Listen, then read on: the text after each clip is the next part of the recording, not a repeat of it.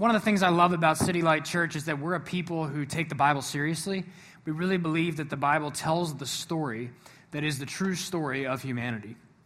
And part of that story is that the world we live in right now is not the world the way it's supposed to be. That God actually created the world with a good intention for it, but that since then we've chosen to build our lives on things other than Him, and as a result, the world doesn't function the way that God created it to. One part of living in a world that's not the way it's supposed to be is that we are sometimes the victim of wrongdoing. People sin against us, people do evil against us. And what I want to start this morning by doing is asking you to consider, how do you respond when you're wronged by someone else, when you're on the other side of wrongdoing? I want to contend that our most common response is to use whatever power we have to get back at the people who have wronged us. So maybe you've seen a scene, or you can picture a scene in a movie where there's a bigger, stronger guy, and a weaker guy comes up to him and punches him in the mouth. What's the bigger guy going to do? He's going to punch him back, right? He's going to use his power to get back at this weaker guy. He's not going to let him come up to him and just punk him like that. He's going to assert his dominance back over this person. Or maybe it's your words, right? Someone insults you, but you know some dirt about this person too. What are you going to do? You're going to let them just insult you? No, you're going to use the knowledge you have of them. You're going to use your words to get back at them, to come back over the top and hit them with a good comeback or something. Maybe it's the relationship you have with this person. You know, they value your relationship. And so when they wrong you, what you can do is you can withhold your friendship. So I'm just not going to talk to this person anymore. I'm not going to invite them to things. I'm not going to be around them.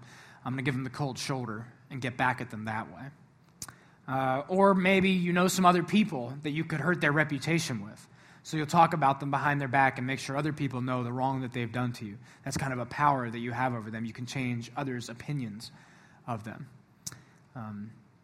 But in other cases, it may be that people are too weak to get back at those who have wronged them. This is often the case in systems of oppression, right? Where someone who's more powerful in a position, maybe in the government or in a family or something, can keep others down and continue to do wrong to them because there's nothing they can really do to respond. And that tends to bug us. And we're going to see later there's actually a very good reason for that. But also, the thing that we usually want for a person who's in that situation is for them to be able to get enough power so that they can rise to the top and get back at the people who have wronged them. There's whole movies that the plot is basically based on this. One of these is The Count of Monte Cristo, based on a book. At the beginning of The Count of Monte Cristo, Edmond Dantes is about to be promoted to a captainship of the ship that he is a part of, and he's about to marry his lifelong love. But when one of his friends, supposed friends, finds out about this, he becomes jealous, and he, along with a few others, cook up a plan to have Edmond wrongly prosecuted on false charges. And he's convicted and sentenced to life in exile at this nasty prison called the Chateau d'If. And the guy his friend, who had him sentenced and sent away, becomes the captain of the ship and marries his lifelong love, Edmund's lifelong love. So Edmund has been wronged here, and he has nothing he can do about it. He's stuck on this prison in the middle of nowhere. And the rest of the movie is basically about how Edmund seeks to climb the ladder to get enough power for himself that he can exact vengeance on all the people who have wronged him. So while he's in prison, he learns from this priest how to fight, he learns how to read, he learns how to manage money, and the priest eventually tells him where he can find a big bunch of treasure that he can then use to get his revenge. So he cooks up an escape, gets out of prison, finds the treasure, eventually becomes the Count of Monte Cristo, accumulates incredible wealth, and executes his plan to have vengeance on the people who have wronged. I'm sorry if I'm ruining this for anyone. I realize maybe some of you haven't seen it, but it's a widely known movie. So he gets his revenge in the end. And the whole time you're watching it, you're loving it. You're just like, this is awesome. You know, you're cheering for him the whole way to get the power that he needs to be able to get revenge on the people who have wronged him. We all seem to think that if we've been wrong, the best thing to do is to have enough power to get back at the people who did it to us. What we're going to see in the passage that we're looking at today is something very different. We're going to see someone who actually had all the power and had all the opportunity to exact vengeance on his enemies, who had the power to defeat those who had wronged him and chose instead to show mercy. We're looking at a story of David's interactions with some of his enemies. We've been in the book of 1 Samuel now for some time here at City Light. And to catch you up a little bit on the background, The last couple weeks, we've been looking at the interactions between two guys named Saul and David. So Saul was made king of Israel when Israel first asked for a king. But because of his disobedience and unwillingness to repent, the kingship has been removed from Saul at this point and given to David. So David's been anointed king and promised that he will be on the throne after Saul. But in the meantime, Saul continues to function as king. And when David comes on the scene, one of the ways he does that is by defeating one of Israel's greatest enemies, the Philistines, and one particularly big soldier of theirs named Goliath. So David goes out and defeats him, and as a result, Saul puts David in charge of his armies. And David goes out and wins all these victories on behalf of Saul and for the people of Israel. So Saul and David are totally on the same team. David's not trying to take the throne from Saul. He's basically just going out fighting Saul's battles for him and winning them. Any king would be grateful to have a commander like David. But then something happens. The people in the town start to grumble. They start to talk. So they say, Saul, he's killed some people, but David, now that guy's the real warrior. And Saul gets wind of this and starts to get jealous. The people around him are telling him, David's after you. David's trying to get your throne. You need to take care of him. So Saul starts to hatch this plan to kill David. And for the last few chapters of 1 Samuel, the story has basically gone in the direction of Saul's pursuit of David to kill him. So in chapters 24 and 26, we get two pictures of opportunities where Saul is going to try to kill David, but Saul is going to fall right into David's lap. And David's going to have the power and the opportunity to kill him in that moment if he wants to. And he chooses instead to show mercy. In the middle of that story, we have an interaction between David and a man named Nabal, who David also was good to. David took care of his men. David watched over his land. And yet when he comes to Nabal to ask him for food for him and his men, Nabal refuses him and kind of just treats him like a jerk. So David, in that moment, also has an opportunity to attack Nabal for the wrong that he's done to him. And he almost does it, actually. But Nabal's wife, Abigail, convinces him against it, and once again, he shows mercy. So what we're going to see in these 3 chapters is a godly response to wrongdoing. When we live in this fallen world and others commit wrong against us, what does a godly response look like? And what I want to contend to you this morning is that by living for God's glory, trusting in God's judgment, and looking to God's reward, you can show mercy to those who wrong you. So let me pray for us, and then we'll get into the text. Father, thank you for this opportunity to look into your word together this morning. Father, we thank you that though we live in a fallen world, you're with us, you've spoken to us, and you've shown us a godly response to wrongdoing. I pray you would give us the power in this time to show mercy to those who have wronged us. I ask this in Jesus' name, amen. So if you have your Bibles, you can turn with me to 1 Samuel chapter 24. If you don't have a Bible, there should be one in the seat underneath you or next to you. We're going to be on page 246 of those Bibles. When you get to 1 Samuel, we're in chapter 24. I'm going to start reading verses 1 through 7. When Saul returned from following the Philistines, he was told, "Behold, David is in the wilderness of En-Gedi." Then Saul took 3,000 chosen men out of all Israel and went to seek David and his men in front of the wild goats' rocks. And he came to the sheepfolds by the way, where there was a cave, and Saul went in to relieve himself. Now David and his men were sitting in the innermost parts of the cave. And the men of David said to him, "Here is the day of which the Lord said to you, Behold, I will give your enemy into your hand, and you shall do to him as it shall seem good to you." Then David arose and stealthily cut off a corner of Saul's robe. And afterward, David's heart struck him, because he had cut off a corner of Saul's robe. He said to his men, "The Lord forbid that I should do this thing to my Lord, the Lord's anointed, to put out my hand against him, seeing he is the Lord's anointed." So David persuaded his men with these words, and did not permit them to attack Saul. And Saul rose up and left the cave and went on his way. Okay, so here's David's opportunity, right? Saul's been pursuing him. Saul's been throwing spears at him, doing all kinds of wacky stuff. And now David and his men are hiding in a cave, and Saul comes in to, use the restroom or whatever. And Saul's standing in front of him there, no idea that David is there. And David can take his shot if he wants it. So what should David do? What should he do in a situation like this when his enemy is helpless before him? He's got the power. How should he use it? Well, you can see the suggestion of his men. His men say to him in verse 4, "Here is the day of which the Lord said to you, Behold, I will give your enemy into your hand, and you shall do to him as it shall seem good to you." In a similar story, in chapter 26, verse 8, David's enemy, Saul, is similarly helpless. And this is what one of his men says to him. "God has given your enemy into your hand this day. Now please let me pin him to the earth with one stroke of the spear, and I will not strike him twice." The suggestion of the people around him is clear. This is your opportunity. The throne is yours. Take your shot.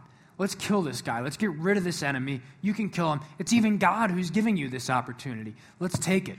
Kill him now. And what you'll find is, when you're the victim of wrongdoing, there's always going to be a message that you hear from the people around you. And the message is frequently, whether in actual conversations with people or just the message that you get from living in the world that we live in, you got to get back at this person. You got to stand up for yourself. You'll hear advice like, "How are you going to let that person talk to you that way?" Or "They did what to you?" Come on, don't let them do that to you. You got to let them know who you are. Let them know you're strong. Stand up for yourself. Insist on your rights. Don't be weak. That's the message that we get from the world around us. Don't be weak. Never be the loser. Never let someone treat you in a certain way and not let them know how you feel, not get back at them for it, not show them who's really boss here. This can be especially powerful if you've played sports ever. There's kind of that competitive thing where you never want to let someone beat you. I play basketball, not particularly well, but I play. And I play on a Manioc Sport and Social team. And we were playing a game once, and I went to shoot a jump shot, and the guy fouled me. And he fouled me enough that I airballed the jump shot. And I swear he really did foul me. It's not my airball. I shot it, airball, whatever. The guy argues the call, of course. Says, I didn't foul him, whatever. So I go on the free throw line, I get my shot, take my first free throw, and I airball the first free throw. That means it doesn't hit the rim or the backboard or any part of the hoop. If you've ever played basketball and you've airballed a free throw, there are few things that can make you feel smaller in the world. It's called a free throw because nobody's guarding you. You're just standing there, and all you have to do is shoot directly at the hoop. Well, the guy who fouled me takes this as his opportunity to get a little jab in, and he says, "See, look, I didn't foul him. That's just how he shoots." Oh, man. So now what voices am I hearing in my head? You just going to let him talk to you like that? And I got all my friends here. I play on a team with my friends, and the guys on the team. And it's like, this guy just totally showed you up. First of all, you embarrass yourself by airballing a free throw. Then this guy just dumps salt on the wound by calling you out for it. What are you going to do? And the message is, you got to get back at him somehow, And the way that normally goes down in a sporting event is next time he comes down the floor, I really foul him, By God's grace, I restrained myself, but I can tell you the image going through my mind was not pretty, okay? I'm sitting there picturing myself with that basketball in my hand. He's about that far from me and just taking it right to his face, But that's the feeling that you can get from the people around you. Never be weak. Never look weak in front of your friends. Show this guy who's strong in this situation. My wife's an art teacher, and she says that one of the biggest problems she has with a lot of her students is they cannot let an insult go. Someone else in one of their classes says something about them, and they catch wind of it, they've got to be back on it. They have to defend themselves. They can't be the weak one. And so what happens is these cycles of revenge just continue to get perpetuated because I'm not going to let you wrong me. I'm not going to be the weak one. I have to one-up you. And then the person comes back at you, and it never really ends. When David's in this situation, he has the same temptation. And the people around him are saying the same thing. Prove yourself. Stand up for yourself. And what does he do? At first, in verse 5, he responds like many of us would. He starts by cutting off a corner of Saul's robe. Now, maybe not many of you would think of cutting off a corner of someone's robe, but this is a real diss, okay? Like, Saul's robe is a symbol of his kingship. Kings wear this robe. And so David is essentially making an assault on Saul's kingship. And you can see that David's a human, just like us. It's one of the beauties of the Bible. It doesn't paint the heroes of the faith as these guys who never did anything wrong. They're people, just like you and me. They're sinners. And David takes this first shot, but then something stops him. In verse 5, it says, "And afterward, David's heart struck him because he had cut off this corner of Saul's robe." And this is what he says to his men in verse 6. "The Lord forbid that I should do this thing to my Lord, the Lord's anointed, to put out my hand against him, seeing he is the Lord's anointed." David's love for his own glory, David's desire to defend himself, David's desire to see his name made great, is overcome by a love for a glory that's bigger than his, by a love for God's glory. In this situation with Saul, there is a real battle going on between David and Saul. But here we see that David acknowledges the bigger battle in that moment is the battle for David's heart. It's the battle for what is he going to worship in this moment when he's been wronged by Saul. And that's the battle in all of our conflicts. When you are wronged, the biggest battle going on is the battle for what you will worship. The battle for whose glory is going to be ultimate in the way you respond to this person. And can I just encourage you to stop and to ask yourself that question when you've been wronged? Next time your spouse does that thing that you hate or says that thing to you that you know just pushes your buttons and you're ready to unleash and let them have it back, stop and ask, whose glory is the biggest in my mind right now? Whose name am I trying to make great? For David, the ultimate glory, the name that he's trying to see made great is the Lord's name. And the unthinkable thing for him is not that he be weak, and it's not that he lose, it's not that he look bad in front of his men. The unthinkable thing for him is that he should strike the Lord's anointed, that he should sin against God, that he should disobey the God that he serves. Look at what he says. He says, "The Lord forbid that I should do this thing to my Lord." When you're in conflict, when you've been wronged, what's the thing about which you say, "The Lord forbid that this should happen"? The Lord forbid that they ever do this to me again. The Lord forbid that they not invite me to this thing and think that I'm going to keep hanging out with them. The Lord forbid that I be insulted and not get back at them. There's something bigger in every conflict than the conflict between you and this person.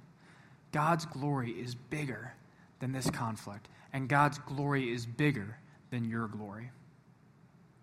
As you believe that, you're free to actually show mercy to the people who wrong you. Okay, so let's say you buy that. Let's say you say, God's glory is bigger. I can get on board with that. That's what we should live for. Maybe something you're wondering now, and something you've maybe been wondering since the beginning, is what about justice?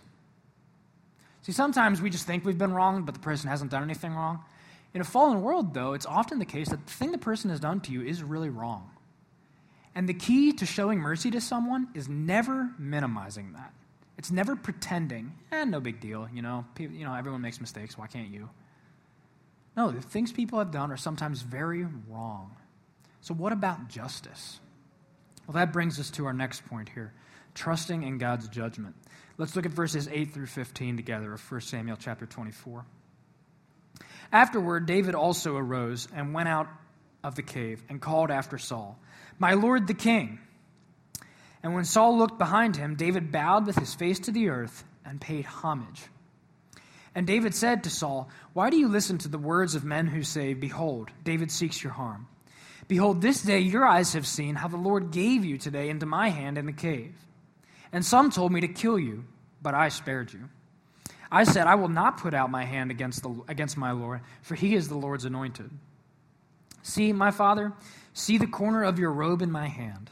For by the fact that I cut off the corner of your robe and did not kill you, you may know and see that there is no wrong or treason in my hands. I have not sinned against you, though you hunt my life to take it. May the Lord judge between me and you. May the Lord avenge me against you, but my hand shall not be against you. As the proverb of the ancients says, out of the wicked comes wickedness, but my hand shall not be against you. After whom has the king of Israel come out? After whom do you pursue? After a dead dog? After a flea? May the Lord therefore be judge, and give sentence between me and you, and see to it, and plead my cause, and deliver me from your hand. So the first thing to see here is that showing mercy to those who wrong us doesn't mean we never confront them. David does go and confront Saul. But the posture with which David does that, the attitude that he has, and the words that he says show that he's not doing it to get retribution. He's not doing it to get revenge. You don't hear David saying things like, listen here, Saul, you're not the anointed king, I am. You better bow down and start worshiping me and cut this crap. You don't see David saying things like, how dare you? How dare you come after me with 3,000 men? I'm going to show you.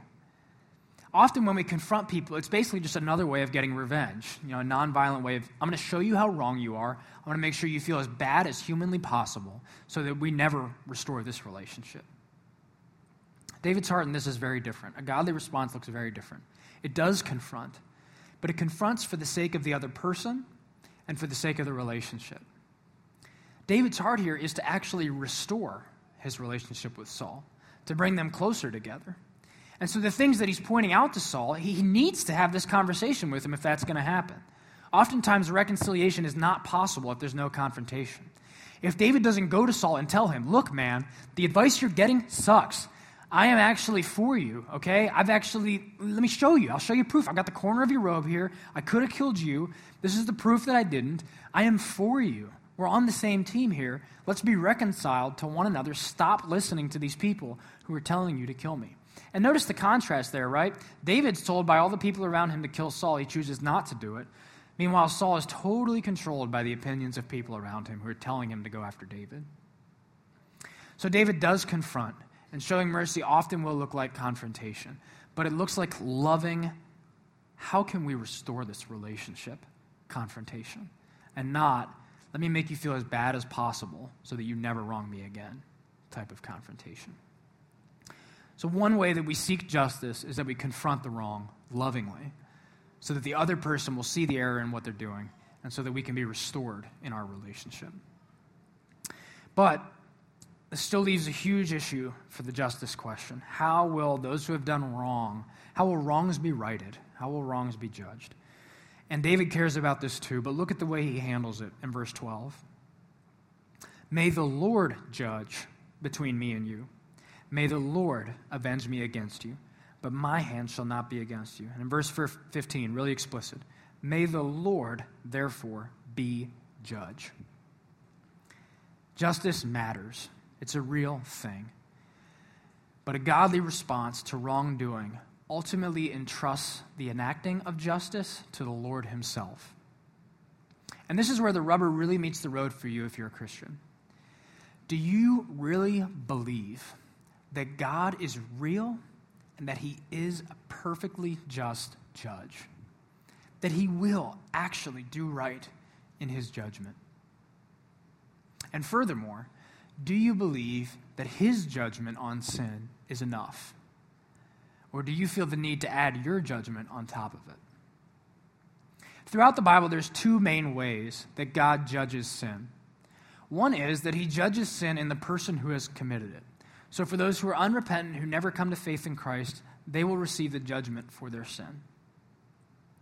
Or, for those who do Christ, God actually removes the sin from that person and places it on Jesus, such that when Jesus died on the cross, he was paying for their sins. And so in either case, sin receives the judgment that it deserves, either in Christ or in the person who committed it. And God, in all of his perfection, in all of his holiness, looks at that and says, that is enough. That is sufficient judgment for him. But if we look at that and we say, I understand that's how God judges sin, but that's not good enough for me. I also have to add my judgment. I also have to say these words to this person, or I also have to withhold my friendship from this person, or I also have to talk about them behind their back to these other people, or I have to fight back at them. What we're essentially saying is that our standards are higher than God's himself. God says, I'm perfectly holy and I'm satisfied with this judgment of sin. And we say, yeah, I know that satisfies your holiness, but I'm just a little holier and I'm going to require a little more from this person. Not only are we saying we're holier than God, we're actually putting ourselves in his place. God is the only rightful judge over the universe. You are not. So David says, the Lord be judge. You do not have to right all the wrongs. You are not the judge of the universe. God is, and he will judge with perfection. Now, this kind of brings up a question, and some of you may already be wondering it. If that's the case, if God's going to be the one who carries out justice, then who cares if justice is done here on earth, right? This was one of Karl Marx's objections to Christianity and to religion in general. He called it the opiate of the masses. You can see how a message like this could be used to go to oppressed people and say to them, don't fight for your rights. God will judge in the long run. Just keep letting yourself be trampled upon. That's not at all what this passage is saying. You can see that David actually, part of the strength in what David did is that he did confront Saul. We're not saying that wrongdoings get swept under the rug in the name of God's future justice. We're saying that because God is ultimately judge, I personally don't bear the ultimate burden of carrying out judgment in all my relationships. Consider the alternative. Let's say there is no judge in the future, that sin will never be judged. Then wrongdoing continues indefinitely. There's no hope for the future of the earth. Good and evil just continue side by side, and there's never actually a judgment on all the wrongdoings that are done. And then who feels ultimately responsible to take care of it when you're wronged? Ultimately you do, because there's no one else out there who's the ultimate judge that can take that burden off of you. And so what happens is either you simply retaliate, and then we have this ongoing cycle of revenge and judgment that we see in things as small as high school classrooms to things as big as global scale wars that perpetuate the cycle of revenge. Or we're infinitely angry whenever the judgments that are in place through the government and that kind of thing don't turn out for our favor. But knowing that the Lord is judge enables us to pursue justice in a loving way, in a way that seeks restoration of the relationship, in the way that David actually pursued Saul, not out of anger or out of retribution, but out of a desire to see the right thing done, out of a desire to see God glorified in this interaction. Because God is just, that's why we need just governments, good lawyers, non-corrupt police officers, people who act with integrity, because those are one of the things God uses to bring about justice here on earth. But ultimately we know that even when those things fail, even when there's corruption, even when the courts don't turn out the right decision, that it doesn't lay on me to go fix all that. That I don't have to seek revenge, but that I can trust that God is a just judge who will right all the wrongs. And you can trust that when you are wrong. Pursue reconciliation, confront. If they broke the law, call the cops on them. Seek whatever legal means are available to you and seek to make the problems known for their good and for the good of the relationship. But you do not have to seek revenge. God is a just judge. He will right all the wrongs. But there's another side to judgment as well. Okay? David doesn't just say, the Lord judge you. David also says in verse 15, may the Lord be judge, give sentence between me and you, and see to it and plead my cause, and deliver me from your hand. David is not only longing for Saul's sin to be judged, he's looking forward to the reward that he will receive in God's judgment. So this brings us to our last point, looking to God's reward. And you can turn with me to chapter 26. This is at the end of David's second interaction with Saul when he has an opportunity to kill him. We're going to conclude by looking at verses 23 and 24. That's what David says. He says, the Lord rewards every man for his righteousness and his faithfulness. For the Lord gave you into my hand today, and I would not put out my hand against the Lord's anointed. Behold, as your life was precious this day in my sight, so may my life be precious in the sight of the Lord, and may he deliver me out of all tribulation. See, part of the tension in David's interaction with Saul is not just that he's going to be avenging wrongdoing, but that he could be taking the throne for himself right now. What enables him not to do it? He has this confidence that his exaltation, when he's actually put on the throne, when he receives his reward, is to come in the future. Since he knows it's coming in the future, it's not something he has to grab for himself now by sinning against the Lord, by disobeying him in his interaction with Saul and striking the Lord's anointed. He knows it's yet to come. And how does he know that? Two reasons. One, he was promised it when he was anointed by Samuel. So he's already been given God's promise that he will be king over Israel, and he's trusting in God's promise to him. And also, he says, the Lord rewards every man for his righteousness and his faithfulness. He knows that in this particular interaction with Saul, he is the one who is behaving righteously. He is responding righteously to the wrong that Saul has done against him. And so he looks forward to this future promise that he will receive. But he knows, and this is so key to understand, this is a theme throughout the whole Bible, he knows that his exaltation only comes after suffering. Right now, David doesn't look like the king. David doesn't look like the anointed, exalted king over Israel, and yet he is.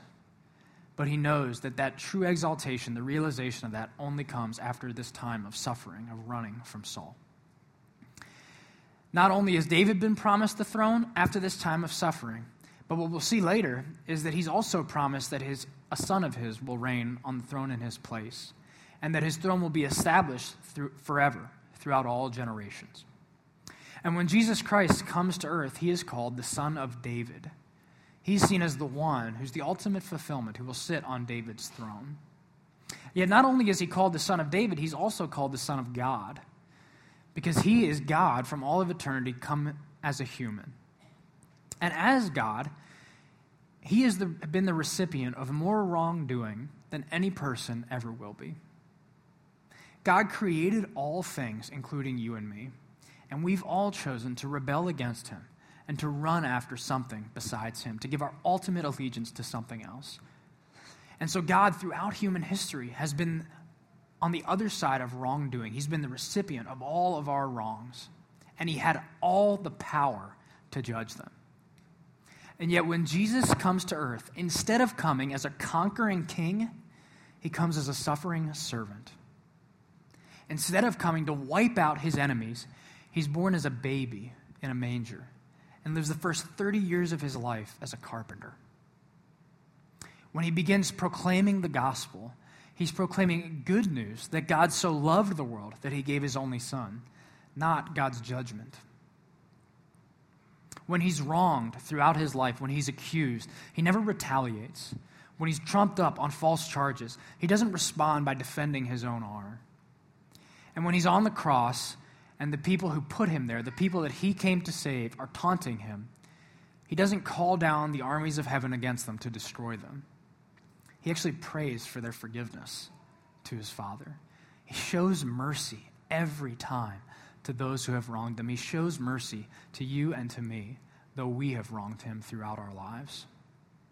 And on the other side of his suffering, on the other side of the cross, it's only after that Jesus is exalted. As the reward for his obedience, as the reward for his righteousness, God resurrects him and gives him the name that is above all names, that at the name of Jesus, every knee should bow and every tongue confess that Jesus Christ is Lord, to the glory of God the Father. Jesus has been exalted because of his righteousness. And the amazing thing is that same promise that David trusted in, that his son would reign on the throne forever, that's the same promise you and I can trust in for our future. Is that if you've been united to Jesus through faith, if you've trusted in him, then you too will be exalted. Not because of your righteousness, but because of Jesus' righteousness. Because Jesus showed mercy when he was wronged, he was exalted. Such that if your trust is in him, though we've failed to do so, you can know for your future that you will reign with Jesus for all of eternity. And he will be glorified in you. You have a reward that is coming because of Christ. Look to that reward. If your exaltation is coming, and it is sure, in whatever situation you're the victim of wrongdoing, you don't need to be exalted. It's coming. Your exaltation is coming, and it's because of Christ. It is secure in him. If you look like the loser now, if you look like the weak person because you showed mercy to the person who wronged you, no. The day is coming when you will be exalted because of Christ. So you have the freedom then. You have the freedom in every situation where you're wronged to live for God's glory and not for your own. You have the freedom to trust God's judgment and not have to carry it out yourself. And you have the freedom to look forward to a reward that is coming for you in Christ rather than seizing it right now by getting back at this person. So I just want to encourage you, if you're currently holding a grudge against someone, if you know that you're responding to evil with more evil, if you know that you've been wronged and you're planning your revenge in your mind, or you're still getting it by withholding a relationship or talking about someone behind their back, look to Jesus today. Look for his glory in this situation. Trust his judgment. Look forward to the reward that you have in Christ. What we're going to do now is respond to him in these next 3 songs by singing his praise for the mercy that he has shown to us. We're also going to take communion. We have 2 tables in the front, 2 in the back, and a gluten-free option in the back. When you tear off the bread, you're proclaiming the death of the Lord, that he did lay down his life for you. And when you dip it in the wine or in the juice, it's a symbol of his blood that was shed for you and the mercy that he showed to you. Talk to us. And I want to encourage you that if that's you, and if you're holding that grudge today, get prayer in the back. There's going to be people in the back who want to pray with you. You have my permission to text during the service. Text the person that you're in that conflict with and ask them if you can call them in an hour to talk to them about this. Take a step forward to show mercy to those who have wronged you because Jesus has shown mercy to you.